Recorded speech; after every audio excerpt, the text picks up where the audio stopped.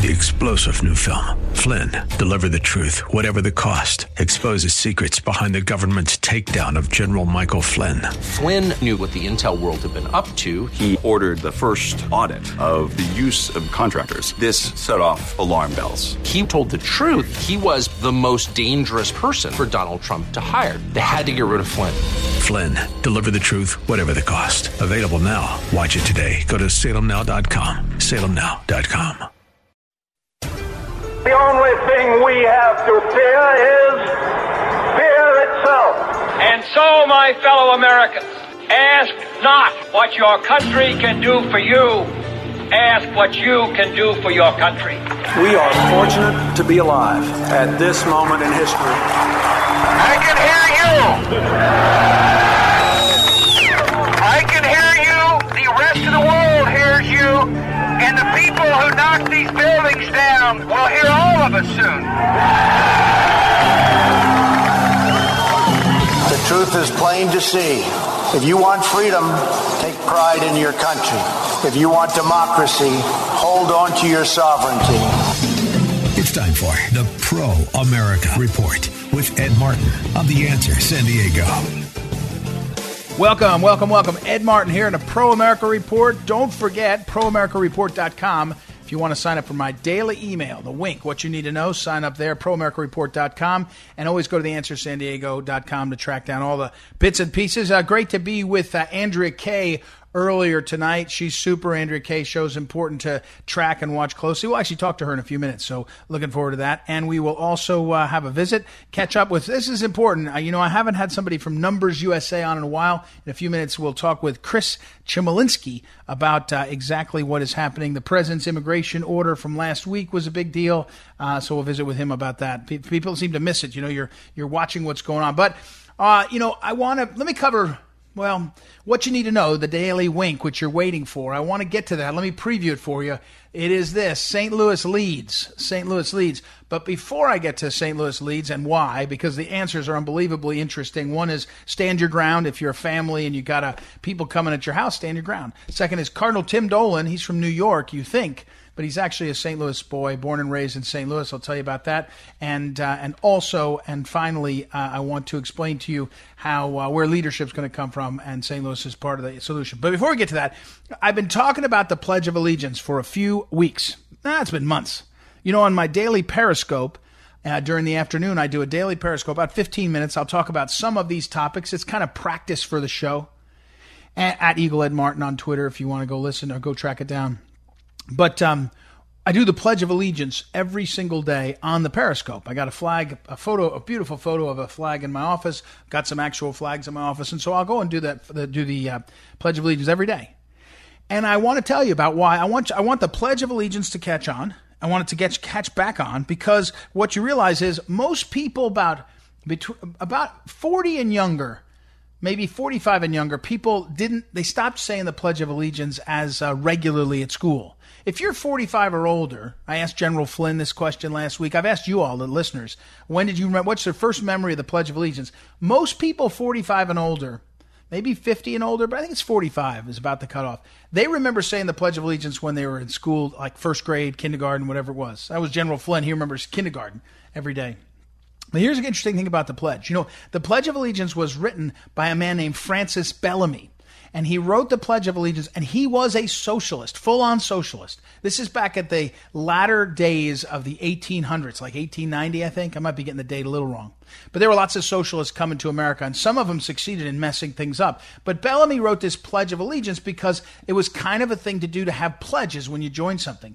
And his was a pledge about America. At the end of it, you'll hear it, liberty and justice for all. He wanted all this, evening out and all. And so, but it was a good pledge, right? And he knew what is true, which is when you hear something or say something or participate in something over and over again, it has an effect on you.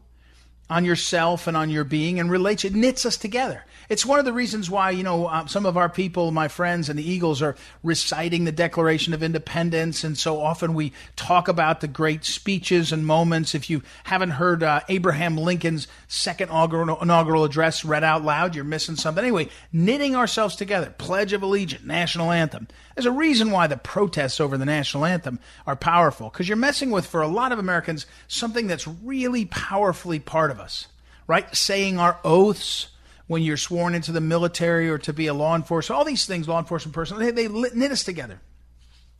Well, Bellamy had this pledge, and it started to catch on. But in 1952, as we faced the threat of world communism, the Soviets were surging, Americans were worried, men and women who believed in America especially were worried. We'd won two world wars together. And there was a movement to add the words "under God" to the pledge. So the socialist pledge that was knitting us together, we stole it. We got it back from the socialists by putting God in there, because socialists don't believe in God. They believe in the government, and they believe in knitting you together under man, not under God. So the Pledge of Allegiance, 31 words. I pledge allegiance to the flag of the United States of America and to the republic for which it stands, one nation, under God, indivisible, with liberty and justice for all.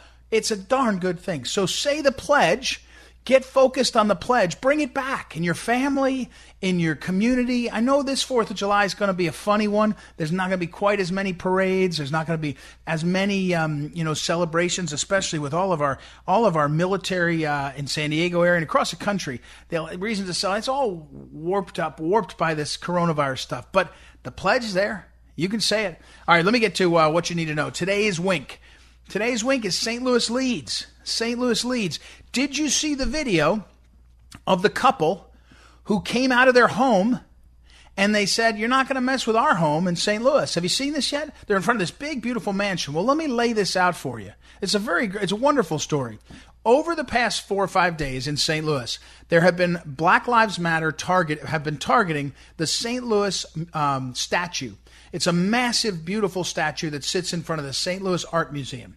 The St. Louis Art Museum is in Forest Park, which is larger than Central Park. It's a big, beautiful park. It was the site of the 1904 World's Fair.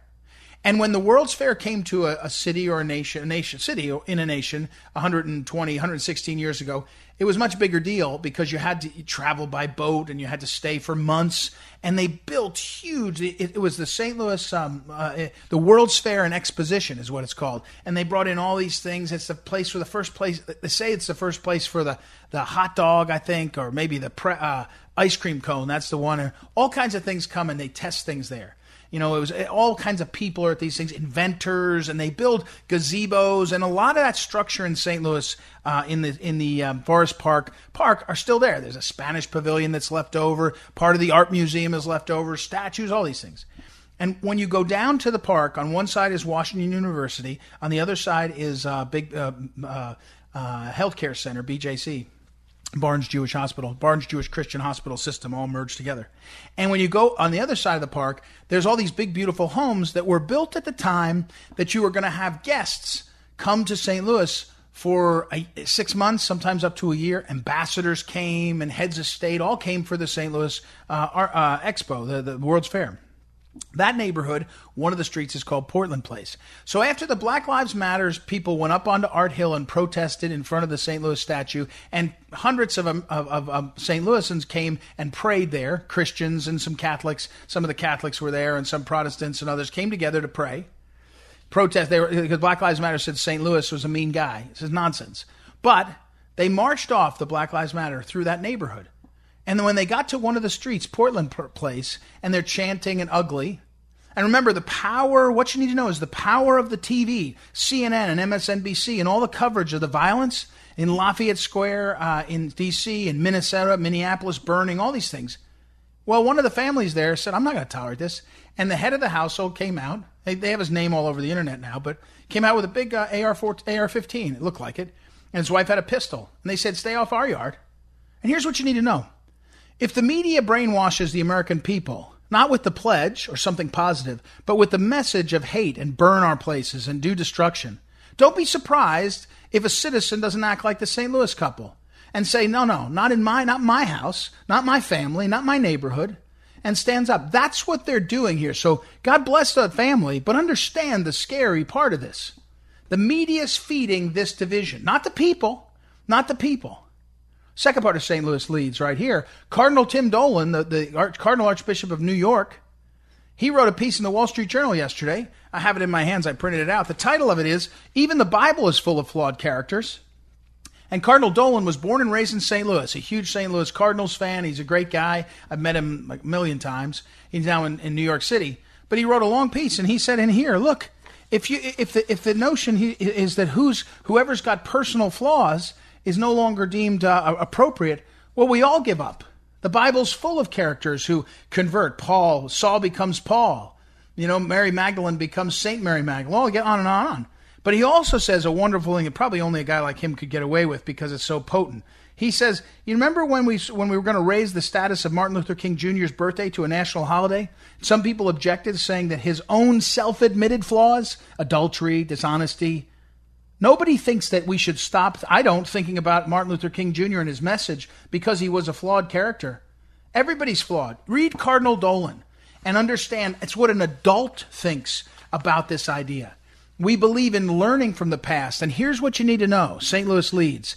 Dolan points out, it's the communists that did this in the Cultural Revolution 50 years ago in China because they want to get rid of your history so you live in the present, and you know who will be the present dominator in your life? The state.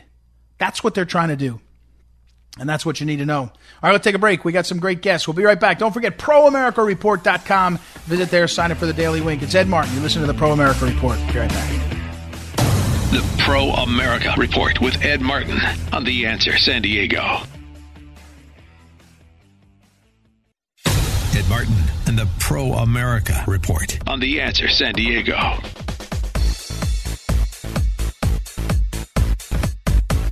Welcome back. Ed Martin here on the Pro America Report.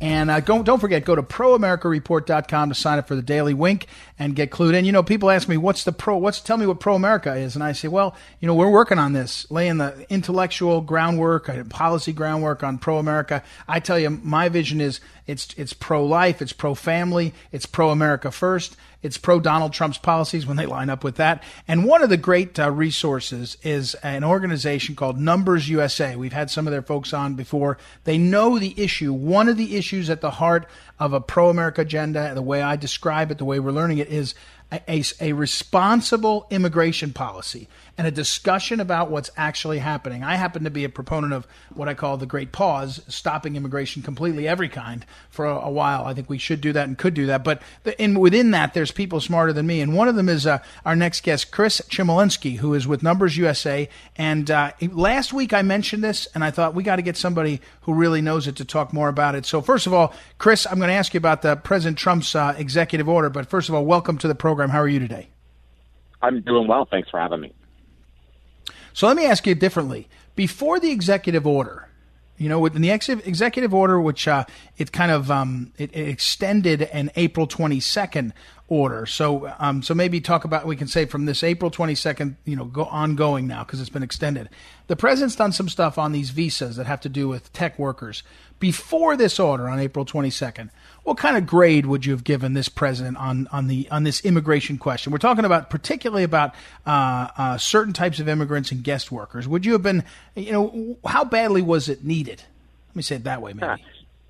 Yeah, I would say, overall, based on what he talked about during the campaign back in 2016, probably give him somewhere around a B. Obviously, he's done a really, really good job on stopping illegal immigration and enforcement. The only thing that we'd like to see him doing more on the enforcement end is mandatory E-Verify, which is something that Numbers USA supports. On the legal immigration side, he talked during the campaign about making sure that American workers were put first and at the front of the line for new jobs. There are a few regulations that have come through the pipeline, but aside from that, if you remember, you go back about 6 months, he said we had a worker shortage. We needed to bring in more foreign workers. But he certainly understands the situation with this COVID pandemic, and he's made the right moves by suspending a lot of these guest worker programs and also permanent employment-based green cards. So and let me, you can often tell, and again we're talking with Chris Chmielewski of Numbers USA, and people, you should visit numbersusa.com, and you can see all about what they do. A lot of writing, a lot of smart thinking, and then also what's analysis of what's happening. You can tell a lot about one of these things, Chris, by who objects. Who gets mad that the president's doing this? You know, who opposes what seems like a common sense? In this time, the economy's slowed, all these kinds of things, let's hold. But who objects and why? What's their reasoning, their rationale? Well, I'm going to start with a low-hanging fruit just because it's somewhat comical to me, but it's the Immigration Lawyers Association. There's a few big ones out there. And, you know, I mean, come on.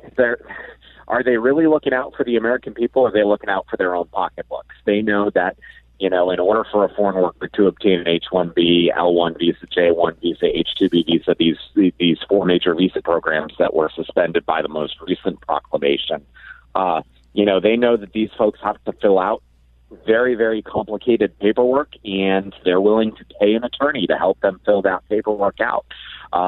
So, you know, it's taking money out of their own pockets. So they're speaking out for their own self-interest. But you're seeing a lot of pushback from the Fortune 500 companies, namely the tech companies, that are going to be most affected by both the suspension of the H-1B visa program and also the L-1, which is the intercompany transfer program. So, for example, if, you know, Apple, which is a multinational company, has employees working in Europe, for example, and they want to bring them to the United States to work on a project that they could otherwise hire American workers for, the L-1 visa allows them to bring in these workers and take those job opportunities away from Americans. So both of those two visa programs have kind of attacked, I would say, the business model of Silicon Valley and some of the Wall Street companies. But, you know, obviously they're concerned about their bottom lines. So they've seen the economy take a little bit of a dip over the last couple of months, and now they're going to actually have to pay American workers living wages in order to fill some of these open jobs that they have. And so what if you could look down the line? We're talking about Numbers USA and Numbers USA, one of the team there, Chris Chmielewski, and Chris, look down the line. What's the solution here? You get this pushback from the tech companies and even people that don't really have much of a horse in the race, you know, politically, and they say, oh, we need the really good Indian engineers. We really need the better people. And, you know, the late Phyllis Schlafly, for whom I worked, used to always say it's total nonsense that the Americans can't do these jobs. It's just a lie. They want to pay cheaper amounts. But she never said it's a lie. She said it just was misleading. But I'm saying that. But down the line, what's the path forward? Is it more transparency in the process? Is it zero visas? What do you think? And is there any real stomach in the Congress to do the right thing on this? Well, I think a lot of it is just public pressure. We know that through polling that we've done and polling that other polling companies have done, they've asked the question. We've seen that most Americans are not on the side of business. When business comes out and says, we just can't find American workers to fill some of these tech jobs, most Americans don't believe them. They say, well, are you recruiting hard enough? Are you paying?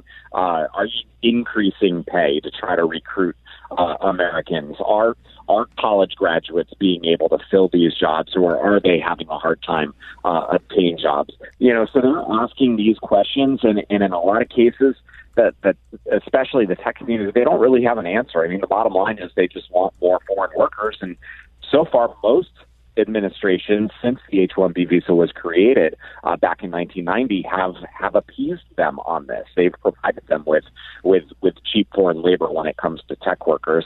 But as we've seen over the last couple of months with what happened with George Floyd up in Minnesota, you put public pressure on these companies. If Americans start to call out these tech companies and other big Fortune 500 type companies that rely on these visa programs and say, you know what, we don't believe you. We're not going to allow you to get these visas unless you prove to us that you truly can't find an American worker after you've done everything you possibly can to recruit, hire, and train these workers or these folks that aren't employed. We don't believe you, and we're just not going to allow you to access these programs. I think that's what you need. You really need the American voters to speak out on this. It is, and on the other, but here's a wrinkle. Every time I think somebody runs on this issue, we had a guest on the program last week. I think it was last week, a congressional candidate from Pennsylvania up running in Lou Barletta's old district. He's running on it. This young man, he's running on these issues. But most of even the Republicans don't seem to want to run on this. Is it because, in your estimation, again, this is less a policy question and more what do you think? Is it because they get so much money from these things? Is it they're afraid of the media? Why President Trump won the presidency on basically being clear we got to get control, and yet many candidates don't run on it. Right. You're absolutely right on both of the examples you gave. I mean, first of all, they're getting a lot of they're getting a lot of donations from the business community. You see a lot of Republicans that represent agricultural districts, and they may be great on immigration, but they almost always have a soft spot for illegal farm workers. And a lot of it is because there are farmers in their district that contribute to their campaign coffers. So that's part of it. The media is another aspect of it. They're scared to death that the media will come out and call them, racist or xenophobic or one of the other labels that they throw around, anti-immigrant. They're afraid of that.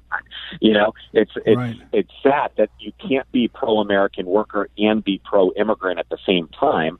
But that's what I am. That's what I think a lot of people are, is they're pro-American worker and pro-immigrant at the same time, but also understand that you can't have mass immigration, uncontrolled immigration, and ensure that policies protect American workers at the same time.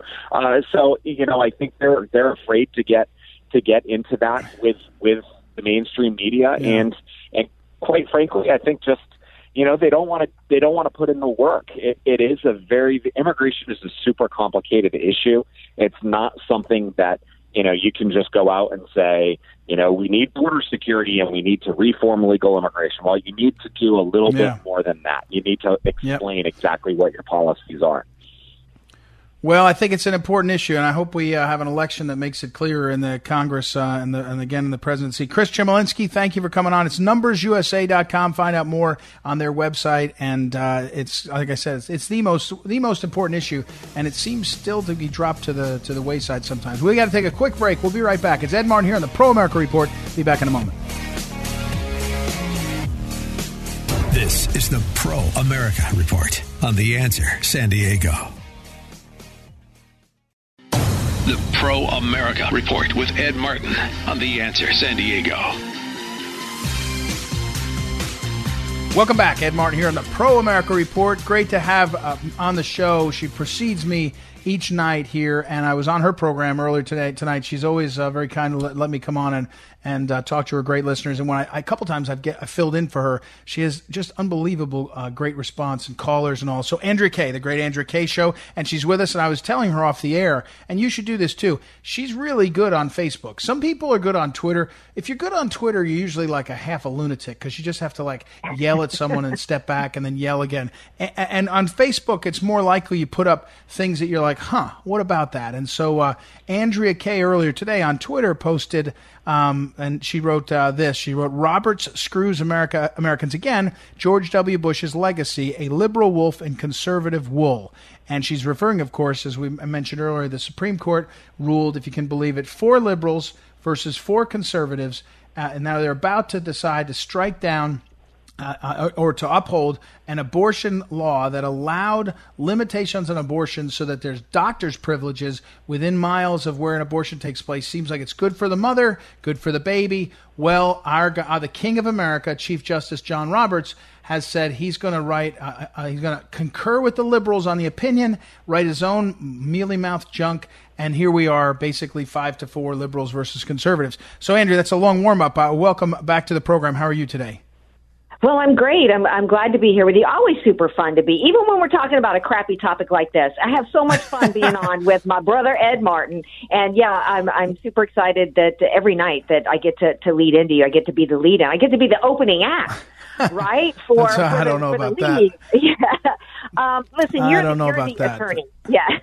When it comes to this story, I'm not an attorney. I can't analyze this to the breadth that you can from a legal standpoint, but I can look at it from a common sense standpoint. First and foremost, we can say that one of the things that Roberts did today was he proved that that abortion is never and never was and never will be about health care for women. Okay, because you can't argue that this is about health care for women when you don't give a crap whether or not the dude performing the abortion is up to snuff enough to be admitted and have admission rights to a hospital. Okay, so there will be women, in addition to children being murdered in this procedure, there will be women that will lose their lives in this.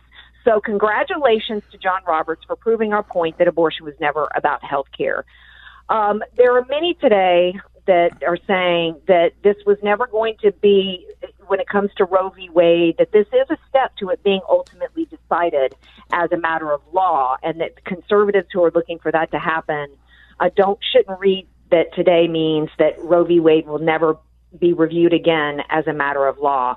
I don't like that kind of rose-colored, lens put on this. This was a major loss for those of us who care about life in this country, for those of us who care about the culture war, for those of us who understand that Roe v. Wade was always about devaluing life. And if they could get Americans to devalue life, if they could get Americans to throw God under the bus to this degree, how far could they take our culture? And we see that playing out today. And shame on George W. Bush for being the one that put Roberts on the bench. Well, and let's talk about this for a minute. I mean, at this point, if you had to, I wish it was the other way, but if you had to be President Trump, you look at it and you say, okay, my two guys went with the conservatives. The W guy went there. I mean, we're still dealing with Afghanistan war stories because even though Trump's pulled back some of the soldiers, hasn't pulled them all back. And of course, the economy, China thing, all the Democrats and Republicans roll over China. It does make a pretty good argument if you're Trump. You say, that's why I ran and won, because we got to get rid of these swamp creatures. I mean, Roberts' defenders make arguments about how he's making a nuanced decision to protect the integrity of the court. I mean, come on. At this point, the court sanctioned murder of babies. And but back to my broader point, which I think you alluded to, George W. Bush's legacy, as my wife said this morning, he was a terrible president. I mean, we can all sort of agree with that now, can't we? Well, I would hope so. I actually was off George W. Bush around 2006, to be honest with you, because it was clear to me then that he auditioned, he campaigned as a conservative and was governing as his compassionate conservatism was nothing but phony liberalism. He was the architect of exploding government and expanding government, and we're suffering today as a result of it. He was an appeaser to the Islamist movement. His compassionate conservatism, as we see now with John Roberts, is the perfect example of he was a liberal wolf in sheep's clothing. And so, too many conservatives defended George W. Bush for too long. And you look at not just this decision, but what Roberts did with DACA recently. But what he did with the census was the same thing he did with DACA. Right. They're sitting up there evaluating what the Trump administration did on the basis of process versus law. I mean, the legislating from the bench is out of control. A couple of points that Trump is already campaigning that even before this decision today about how important it is that he stay in office and put justices on the bench. But it also should be a reminder to us that we can't rely on the Supreme Court to solve the issues. We've got to be voting at every level, up and down. When we go to vote, it can't be just about voting for president. We've got to be paying attention to who's running for office at every state and local level, including judges. It's exactly right. And in fact, I had a friend of mine who's an immigrant to this country, and he loves America now. And he wrote me, and he said, I'm legitimately confused. He said, if the Supreme Court's not supposed to make this call, who is? This was last week about the Title VII, a few weeks ago now. And I said the legislatures are, right. The legislature's supposed to fight it out. In fact, the example, of course, is that in the case of Title VII, the Congress didn't pass the change that the court then did. In this case, you have two states. Texas tried it first, and they got struck down. The Louisiana case is up to the Supreme Court, and would have had the effect had it been ruled correctly to do this. And my point here is let the states, let the legislatures get the space they want to do. But more importantly, you said it. we can't be ruled by these guys in robes, right? I mean, this is not the way it's supposed to be. They're supposed to be the weakest branch, not the strongest branch. They're supposed to be a check, not a legislature. And I guess the question is, will conservatives actually demand it? Josh Hawley gave a speech 10 days ago, powerful on this topic, but most of the time, Republicans in the Senate and House just kind of go along with the system. Well, absolutely. I mean, where's the outrage today? Where was the outrage from the Republican Party with what John Roberts did recently with DACA? Let's talk about the Title VII thing. You're the attorney here. Like I said earlier, I don't really know Title VII and this language and that language, but I know in 1960, whatever, they weren't thinking about transgenders and the RuPaul drag queen show when protections for sex in the workplace was written. So, they are flat out legislate. They are joining this culture war that we have in place in this country, and they're on the wrong side of it. And there's very little pushback from the Republican Party and the culture war as it's playing out in the court, as it's playing out in cities and states across the country, from the George Floyd deaths there with this Black Lives Matter movement, and they're not pushing back on the shutdowns and the gross overreach of governments after coronavirus. Republicans, where's the fine? Right. We're talking with Andrea Kaye, the great Andrea Kaye. The Andrea Kaye Show is right before my show. You need to listen to it and follow her, especially on Facebook. All right, Andrea, what are you going to do? I mean, this is serious. What are you going to do if college football continues to be tortured by the coverage / the corona? Did LSU get a bunch of guys sick? Is that what I read? What? No, child. When you grow up eating off the land, you grow up eating out of the swamp. Your immune system is a little bit tougher than the Rona. Okay, child. All right. So, but clearly, I think there's a movement on the part of Roll Tide and Florida and other SEC teams to try to shut down this upcoming season because they don't want a redo from my man Ed Orgeron out of LSU. There it is. That's what it is. I looked under the hood and that Fauci guy has an Alabama sticker, and then that Burks lady I think she's an Ohio State person. I can see exactly what's going on there. It's a conspiracy to stop the LSU juggernaut. I hadn't thought of that until you just enlightened me. All right, Andrea Kaye, as always, thank you for being on the program, for all you do for us. TheAnswerSanDiego.com. Check her stuff out there and follow her and listen to her program. We'll talk again soon. Thanks, Andrea. Thanks, Ed. Have a good one. You too. We'll take a quick break and be right back. It's Ed Martin here on the Pro America Report. Be back in a moment. This is the Pro America Report on The Answer San Diego. This is the Phyllis Schlafly Report, presenting a daily conservative pro-family perspective since 1983 and continuing the legacy of Phyllis Schlafly. Now, here's the president of Phyllis Schlafly Eagles, Ed Martin. I have breaking news from the American education establishment. They've officially declared that if you homeschool, you cannot give your children a meaningful education. Can you believe that? Harvard Magazine published an outrageous piece called The Risks of Homeschooling, and they used it to trash the legitimate educational choices made by millions of parents every year. The audacity of these educational elites never ceases to amaze. They honestly believe that they know how to raise our children better than we do. It's even more astounding that they would run an anti-homeschooling article in light of the COVID-19 crisis.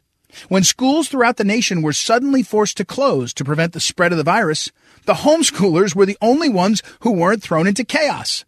I'm not saying everybody should homeschool in case we ever get another deadly global pandemic, but it sure seems like bad timing to roll out the same old tired arguments about our homeschool students not being socialized and supposedly unqualified parent teachers. But this doesn't stop the broken record mouthpieces of the education establishment. They should be reevaluating what they can learn from home educators, but they'd rather take potshots.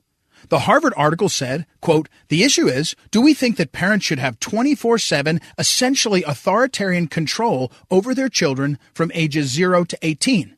I think it's always dangerous to put powerful people in charge of the powerless and to give the powerful ones total authority," end quote. Did you get that? Could this author be more insulting to the family? The author sounds like an angst-ridden teenager complaining about how parents are dictators. For those of us dealing in the real world, we know children aren't capable of making informed decisions about their own care. That means someone has to be in charge of them. The establishment in education would like to paint the home as a terrible place so they can take control of your children. But we can't let them get away with it. The facts show time and again that the people most likely to look after the interests of a child are the child's parents. When you give the government, the schools, or anyone else final authority in parenting, the children always suffer. Parents and grandparents jumpstart the education of that child you love so much with a proven phonics course. With Turbo Reader, anyone at any age can learn to read. For free information on Phyllis Schlafly's Turbo Reader, call toll-free 1-866-TRY-TURBO. Open the door to a lifetime of reading and self-motivation. Call 1-866-TRY-TURBO. Thanks for listening, and join us again for the Phyllis Schlafly Report.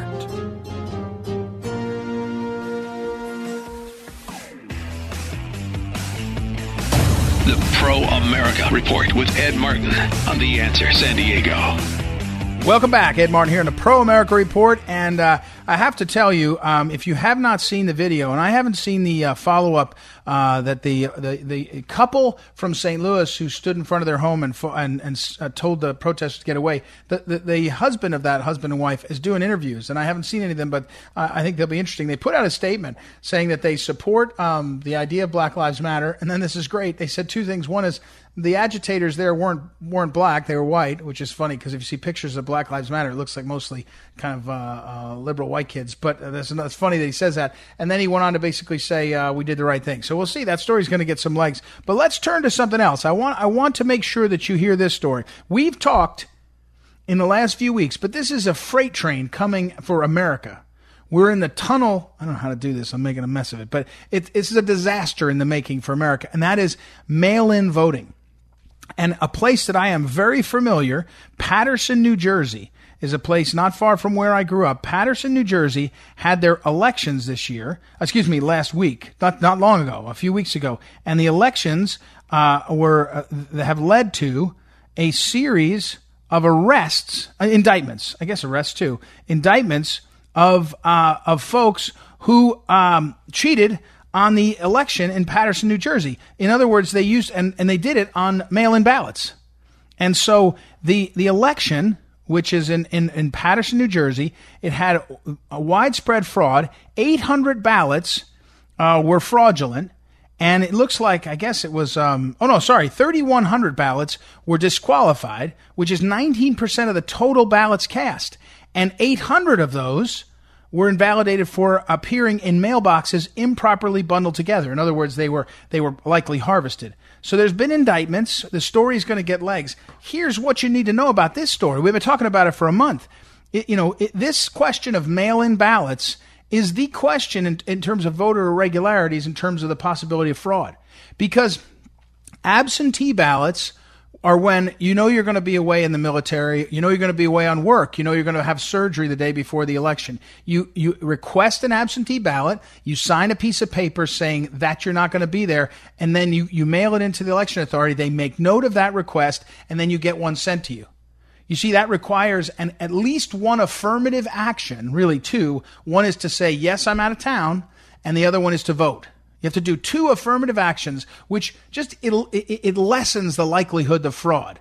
While it's true that you could call up and say, I hereby request an absentee ballot application for my grandmother, and when it comes, you could fill it out for your grandmother, and you could mail it in, and your grandmother could then be mailed a ballot, and you could then commit voter fraud.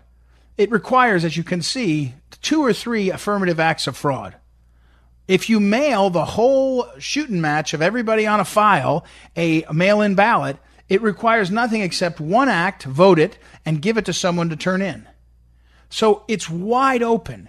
And the question becomes, if Paterson, New Jersey, all Democrat, by the way, Paterson, New Jersey's relatively, is predominantly minority, African-American and some of the Hispanic minorities, but predominantly minority and also pretty low income. It's a pretty tough city. It's got some commonalities with places like Newark. It's not far from Newark, relatively, and Camden is a little further from there. But this is an urban setting, all Democrat, and they're cheating on each other.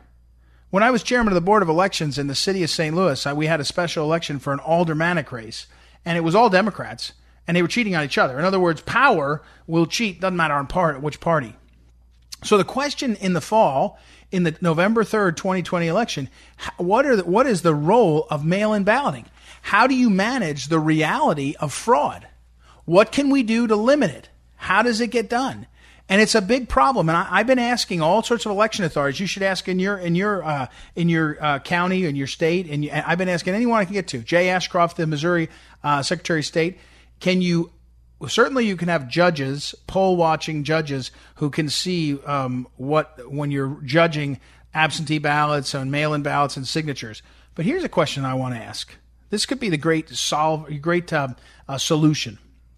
Why not do all of the mail-in ballots and stream it on the internet, so that you put it on the internet so that people can watch from home, and so that if there's any shenanigans, remember what I've always told you about elections and election authorities and the question of how to manage elections. There are two priorities when you run an election.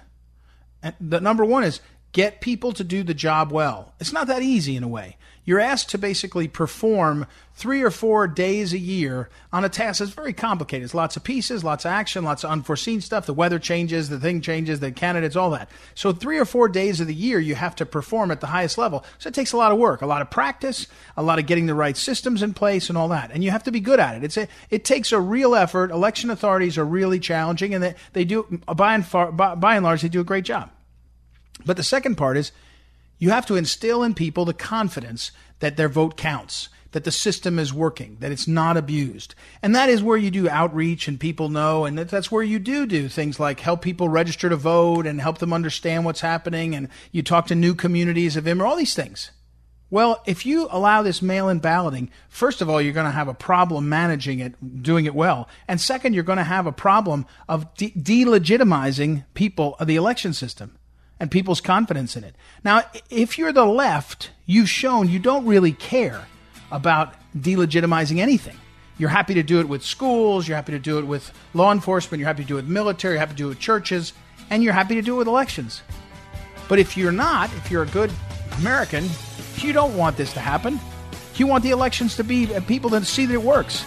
So that's my pitch. I'm going to find out about it. I'm going to see if there's a way to live stream the checking of mail-in ballots and absentee ballots and counting ballots. Imagine that. All right, we got to run. We got a lot more. We got a great busy week. Happy Independence Day week. I hope you're celebrating all week long. Thank you to Randy for filling in, our technical producer of usual. Noah is out, and he'll be back soon, hopefully. Thank you to Joanna for booking the show, and thank you for listening. We will be back tomorrow. It's Ed Martin here on the Pro America Report. Talk to you then.